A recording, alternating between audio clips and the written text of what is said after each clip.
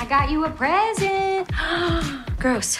This is the new thing you're doing now? Hate on mom? Come on. This isn't us. We're like the Gilmore girls, but with bigger boobs. My mom had me when she was my age. You're gonna like Massachusetts. Perfect for a fresh start. We move a lot, so I'm always the new girl. Who's that? That is Ginny's mom. I know. I'm such a psycho. This episode is brought to you by Kia's first 3-row, all-electric SUV, the Kia EV9. With available all-wheel drive that sets the pace and seating for up to 7 adults, with 0 to 60 speed that thrills you one moment, and available lounge seats that unwind you the next. Visit kia.com/EV9 to learn more. Ask your Kia dealer for availability. No system, no matter how advanced, can compensate for all driver error and or driving conditions. Always drive safely. Fussing with plastic cards should be a thing of the past. Instead, pay the Apple way. Apple Pay is easy, secure, and built into iPhone. All you have to do is set it up. Just add a card in the Wallet app, and you're good to go.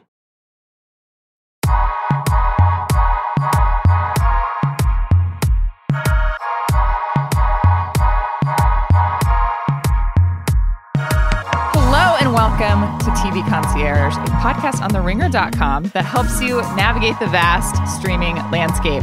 I'm Kate Hallowell. I host Tea Time over on the Ringer Dish feed, and I'm joined today by football and Bachelor writer Roger Sherman. Roger, hello. Hey, those are two things that I write about. Football and The Bachelor. I love bad TV shows and sports. This is one of those two things. Partially why we're here, yeah. Yes. We're here to talk about Ginny and Georgia, the new teen dramedy on Netflix. It's a 10-episode series starring Brienne Howie and Antonio Gentry as the titular mother and daughter duo who moved to a small Massachusetts town and end up bringing some trouble with them. This show is being billed as modern-day Gilmore Girls, and I want to just go into what we're saying here. In the first 5 minutes of the show and in the first 30 seconds of the trailer, the lead character, Georgia, literally says, "We are like the Gilmore Girls." That was written into the script, so everyone knows they're like the Gilmore Girls. And she adds, "but with bigger boobs." That pretty much sums up the entire show. And I was looking at we watched probably half the show. We're going to do sort of an entrance survey. We're going to talk about our initial thoughts, if we're going to finish it, if you should start it. But when I was looking up reviews, be like, how do other people feel about this show? Every single review has Gilmore Girls in the title, which I know is how search engine optimization works. And I believe that's why you and I were chosen to do this, because we are Gilmore Girls fans. But I just was amazed at how, I guess, successfully, or at least sort of overwhelmingly, Netflix has sold this as the next Gilmore Girls. Well, Netflix has the Gilmore Girls, and I've watched all of the Gilmore Girls on Netflix within the last year. And they clearly just wanted another show that is like the Gilmore Girls and literally says, "We are like the Gilmore Girls." At one point, they pitched the show and they were like, "It's going to be like the Gilmore Girls, but with bigger boobs." And then they were like, "Put that shit in the script." We're in. Hell yeah. First of all, bigger boobs is not a personality trait. It's just... Thank you, Roger. It's just a I thing agree. that happens to some humans. And I also would not say that is the defining thing that makes them different from the Gilmore Girls. There are a lot of other things that I would say makes this show worse and weirder than the Gilmore Girls. That's actually the more accurate way to put this. Is it's like the Gilmore Girls, but worse and weirder. So this show, the main difference, or the main similarity, I suppose, to start with, is that Georgia is the mother. She had her daughter, Ginny, when she was 15, which means that Georgia is 30 and Ginny is 15. They've moved to this small Massachusetts town where there are some quirky characters. There's a cafe owner who wears flannels and has some sexual chemistry with Georgia. Again, this all sounds very familiar, sort of on paper. It is basically Gilmore Girls in our modern day times. But yeah, with some huge differences. Obviously, Ginny is biracial. Her dad's black, her mom's white. They come from sort of an impoverished background that they're running away from, that you find out more about. Which is also a little bit Gilmore Girls-esque, that they're in this very rich town, but not of them necessarily. Exactly. And they feel sort of, out of the way in this affluent society. But yeah, it's a lot more progressive than Gilmore Girls. I think sort of in recent years, the main criticism of that show is just that it's very, very white. There are a lot of sort of comedic moments that are at the expense of people who are not white. It's very straight also, and this show is a lot more progressive and diverse in that way. And I kind of want to get into like sort of some of the characters and their Gilmore Girls counterparts and whether we think, they're better, worse, different. Maybe we should start with Georgia. She's kind of, the matriarch of this show. She's blonde. She's Southern. She has a very troubled past. How do we feel as our Lorelai? She is not Lorelai. I just want to say that she does significantly more crimes than Lorelai Gilmore. So we should say this is obviously this is a spoiler for the first episode, but obviously it's hugely important to the show. You find out at the end of the first episode that she murdered her husband. She put wolfsbane into his smoothie, which is something that Lorelai Gilmore would never do. And she fled town. She took his money, fled town with her daughter. Turns out over the course of the show, again, we have not seen all of it, but I imagine there's more murder to come, more crimes to come. She steals murder's weed. Not a one-time. No, it's sprinkled in liberally in this show. So yeah, Georgia is just not a good mom. I would say she tries to be a good person. She loves her daughter, but the biggest difference between Lorelai Gilmore and Georgia is just being a functioning member of society, I would say. Yeah, you get this sense that in Gilmore Girls, Lorelai, truly, deeply just wants to make it with her daughter and wants things to work out. Whereas, I mean, this person loves her daughter too, but is also getting there exclusively by robbing people and stealing stuff and continues to do so after. It's not like it's a part of her past. It's like She is still constantly. And also, I feel like they just try a little bit too hard with the edgy mom. There's not a time when she is on screen where she is not doing something a little bit out there. Yeah. And it just feels a little bit forced. I mean, in the first 15 minutes of the show, we get weed, gun, vibrator. Yeah. The Holy Trinity. The three things that any woman needs. Every in girl life. needs. Yeah, it's so over the top how they're she's a bad mom but a good person, which I just don't know if I agree. And it's just hard. It makes it hard to root for her, and it makes it hard to root for her relationship with her daughter because she's so clearly a manipulative, scheming person who's lying to her daughter about so many things. And, Gilmore Girls, the whole backbone of the show is that Lorelai would do anything for Rory within the confines of the law. And they're best friends and they trust each other with everything. And it's just there's such a lack of trust between Ginny and Georgia that it makes it difficult to root for that. Yeah, I hate to keep bringing it back to Gilmore Girls, but it's it's okay. That's why we're here. The thing that Lorelai is rebelling against is this extremely stiff, uptight New England world that her parents live in that we maybe don't understand and we maybe don't agree with because it's so stiff and uptight and they never do anything differently. Whereas this character is just rebelling against basic human morals and the idea that we're all supposed to function together. She steals a lot of money from the school. The school petty cash. The school that her daughter goes to. Right. They do this fundraiser and she's stealing. She's taping money to her thighs in the fundraiser. And it is simply too much. It makes it harder to like her because she is going. Can't imagine why that would be. And in ways that don't seem justified to support this family that we're supposed to root for. How about Ginny? Do you have strong feelings about Ginny? I did find myself rooting for her. I think because her mom is somewhat of an evil person. Yeah, Ginny has so much going against her. A lot of her storyline has to do with being biracial, not feeling at home with her friends. She's racially profiled when her friends peer pressure her into shoplifting. Her mom doesn't understand her. People at school don't understand her. And part of my main issue with the show is that's enough. That she has so many things going on. She's in this new space. She has all these difficult things going on in her teenage life. She has these two boys, Marcus, who lives next door. He's supposed to be the dean of this show, the bad boy who keeps climbing in her window. She has unprotected sex with him in the first episode. Sure. After never having kissed anyone. Yeah, very fast escalation. That is a home run. She goes straight from first base does. all the way. All the way around in the first episode. And then she has this other guy, Hunter, who is in a band and is in her class. He's kind of the dean of this. He's a very bad band. He sings at her a lot, which is something that gives me hives. It's a good band until he becomes the lead singer of it. Yeah, it's not great. But, I mean, teenage lives are so difficult in general. She has so many things going on. My main issue with the show is just like, just focus on the smaller stakes stuff. Ginny's life is difficult. She's struggling through it. She's, very smart, very capable. She doesn't need her mom stealing from her school. She doesn't need her mom killing people. Can we just focus more on the regular issues of her life? Yeah. I definitely think that it is smart that she's the lead character of this show as opposed to the mom, because I actually want her to succeed. Right. And one of the things about Gilmore Girls, God, should we stop this? Again, that's why we're here. Everyone's comparing it. Let's just commit.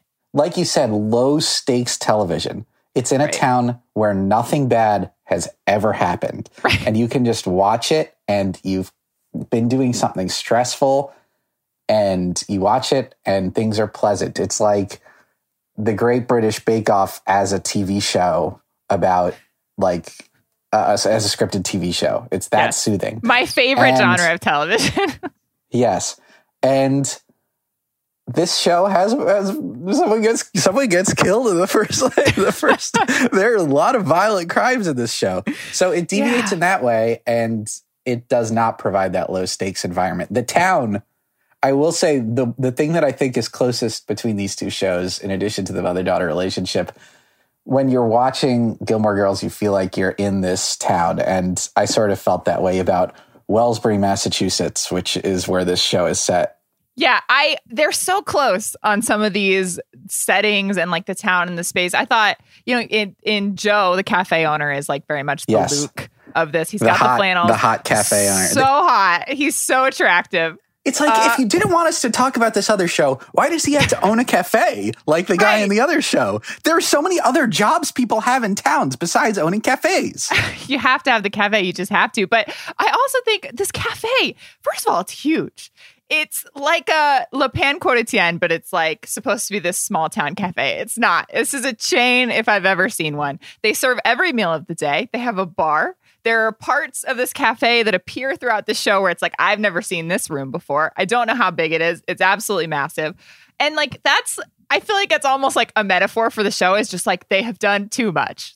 Your cafe can be small. It can be kind of dinky, a little grimy like Luke's. It doesn't have to be this huge, massive space with this guy with perfect hair running it. He can just wear a baseball cap. It did seem, I remember in the first episode, she walks in and it seems like it's a little place. Right. She just happened upon it. And then every single meal that anyone had, people are drinking wine out of very nice, big wine glasses, the type that only a fancy dinner restaurant would have as opposed to a cute little cafe. Right. And he's also the bartender. What is happening? And he also owns the farm where they where they get the food. I don't understand. The economics of that business are worth another episode. I agree. They also, they have the mayor of the town played by Scott Porter from Friday Night Lights, just to sprinkle His name is Jason Street. Please refer to him by his true name of Jason Street. He's basically the same character, just 15 years later. He dates Georgia. He wants to be the mayor. There's all this local politics, but it's just, he's not that likable. He's kind of like Christopher from Gilmore Girls meets Taylor from Gilmore Girls, smooshed into the body of a former high school quarterback. It's just everyone's doing too much, I think, in this setting. And I want to point out one more Gilmore Girls. I mean, I'm sure we'll do more, but one more big Gilmore Girls comparison. Obviously, Gilmore Girls has all those quirky episode titles, Oi, with the pigs already, and all the, the famous whatever episode titles that are yanked from quotes and references from the show. I just want to read off a couple of these episode titles of Ginny and Georgia. First episode, It's a Face, Not a Mask. Next Level Rich People Shit. Lydia Bennett is Hundo, a feminist. I'm Triggered. Happy Sweet 16, Jerk. And finally, the finale of season 1, the worst betrayal since Jordan and Kylie. So I just... There's a little bit of trying too hard there with every aspect of the show. This is a little bit of trying. And I get, Gilmore Girls had the references. We've modernized those references. Maybe a modern day Gilmore Girls would have something about Kylie Jenner in an episode title. But I just don't need that in my life, I could do without that. Yeah, with everything, as with stealing from the school in the town that you've brought your daughter to, you didn't need to do that. It's slightly too far and it feels a little bit inauthentic. It does. There's a lot of Riverdale and a lot of 13 Reasons Why in here, in sort of like the modern day over the top high school with murder. I want to also talk about, there's one part of the show that the internet has really highlighted as being too far, too much. Please don't, which is a discussion that happens about midway through the show between Ginny and her boyfriend at the time, Hunter. Hunter is half Asian and Ginny is biracial, partly black. And they have a debate about that they call the Oppression Olympics, where they are arguing about their respective races and not feeling at home in anywhere, really. And I really can't sum up this scene. How would you describe it? Well, it's a scene about race that you get the sense was written by two white people, maybe? Yes. Because this show is written by two white people, and they just start hurling racial insults at each other. Ginny is telling Hunter that he's not Asian enough, and then Hunter tells Ginny she's not black enough, and there's no part of this scene that's like defensible or good in any way. It's awful. There's a tweet about it from @LisaSerena, and right now it has 33,000 retweets, 93,000 faves. So that's not what you want. Just says, I'm done with Netflix. And it shows the scene. And again, like as two white people talking about this, like I recommend that you watch it and like make up your own mind. But it just seems like it is so over the top. It is so not well done and like just plays on a lot of harmful stereotypes. But you can tell they really like thought they said something with it. You talked about tough. all the things going against Ginny, and number one has to be that she's a biracial character written by people who are not biracial. They are white people. And again, like this show does a lot of very progressive things, certainly more than Gilmore Girls. There's her best friend's lesbian, which is great. She gets her own romantic plot lines, regular teen drama, like loved that. Although that character didn't make really... it seem, yeah. And although the girl who plays her really thought she was Lorelai Gilmore and really talks too fast. But yes, she's the character who I ended up with the very first time I watched Gilmore Girls. I was like, oh, I hate all these characters, and then you end up loving them. That was exactly the way I went through things with Maxine, who talks way too much, but eventually has a very wholesome She really grows on you, and she gets some good storylines. It's nice to just see the regular teen drama play out with two girls as opposed to like the bad boy and the good girl or whatever. Also, Maxine's dad is deaf. He's played by a deaf actor, and so a lot of the conversations in their house, which is next door to Ginny and Georgia, there's just a lot of like casual sign language. It's just part of their dinner time discussions at their house, which I thought was a really just like inclusive way to just add it into the show. It's great that they had a deaf actor playing Chris. And I just think, from an inclusion standpoint, there are a lot of improvements on Gilmore Girls, but it's a pretty low bar to clear. It's a very low bar to clear, yes. But yeah, watch that. I can't tell you in good faith to watch that scene for yourself, but if you would like to watch it, it's very easy to find on Twitter because it's very much viral. Who is your show MVP and your least valuable player so far? The MVP, I've got to say, the neighbor mom, who's played by Jennifer Robertson, who plays Jocelyn on Schitt's Creek, wins pretty much every scene that she's in, and is just one of those characters that makes the town feel like real and a place you feel a part of. And just, I strongly approve of her. Yeah, I think it's hard to do good parents on teen shows like this sometimes. I don't even mean like Georgia. I mean, it's hard to show parents that like teens want to watch where they're not trying to seem too cool. I remember the Mindy Kaling show that was on Netflix earlier this year. Was it Never Have I Ever? I remember some of the teachers and some of the parents on that show we just thought were so unrealistic.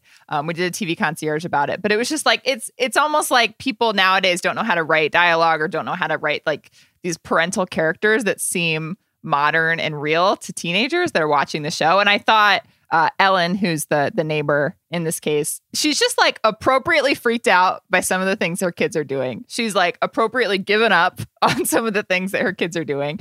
And she's just like a good mix of like stressed out and chill at all times. So yeah, I agree. She was really great too. Just cannot figure out how to find her daughter on Instagram. The search for the Finsta is a relatable struggle for parents these days. Who is your least valuable player? This is easy for me. This show is called Ginny and Georgia.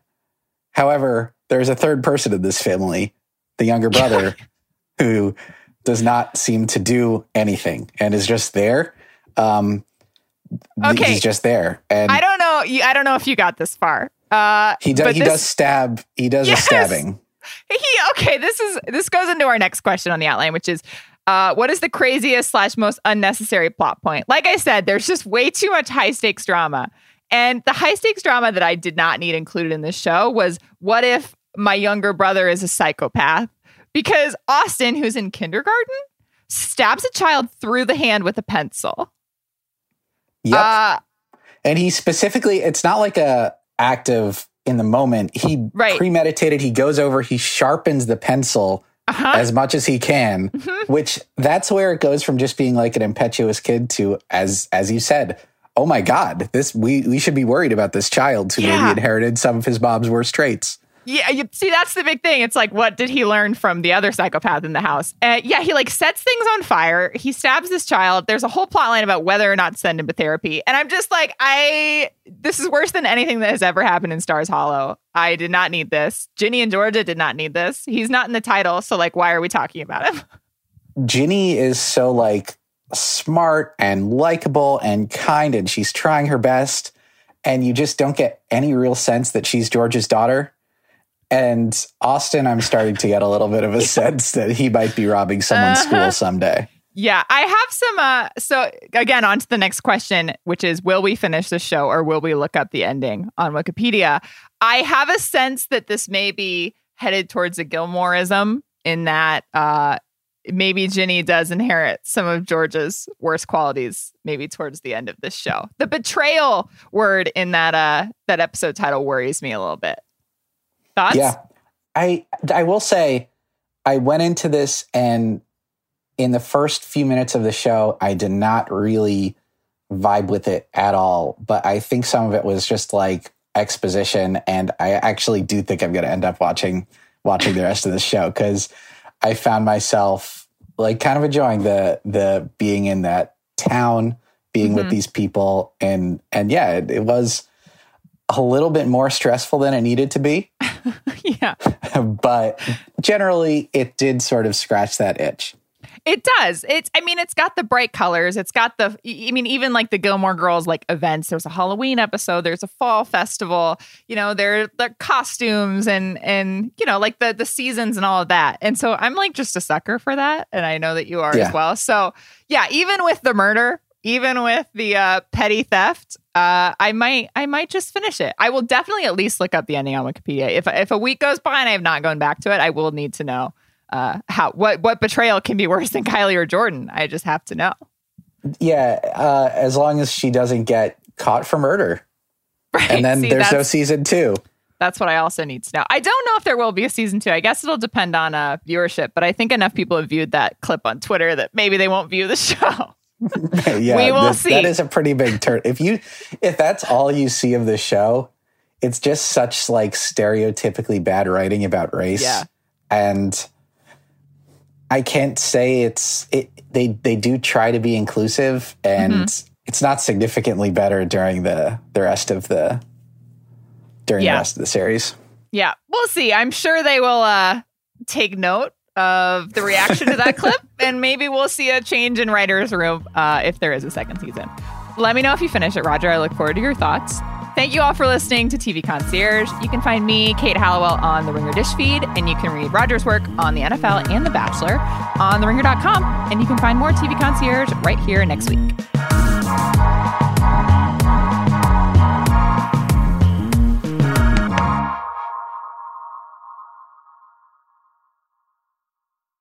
This episode is brought to you by Lululemon. Guys, if you're ready for a new pair of pants, try one of Lululemon's ABC pants. They're made to make you look and feel good. And there's lots of different styles to choose from. My favorite, because I walk around LA every day, I like the joggers. I'm not jogging, I'm just walking fast. But if you're working out, I would try them out. And if you want something a little sleek, maybe business-like, maybe try the ABC Slim Fit trouser. But I am a joggers guy. Once COVID happened, I was just like, I want to wear jogging pants and joggers and all kinds of soft pants as much as I possibly can, especially when I'm working out. Ultra comfortable and versatile. ABC pants are really in a league of their own. Buy a pair right now at Lululemon.com. This episode is brought to you by State Farm. You might say all kinds of stuff when things go wrong, but these are the words you really need to remember. Like a good neighbor, State Farm is there. They've got options to fit your unique insurance needs, meaning you can talk to your agent to choose the coverage you need. Have coverage options to protect the things you value most. File a claim right on the State Farm mobile app and even reach a real person when you need to talk to someone. Like a good neighbor, State Farm is there.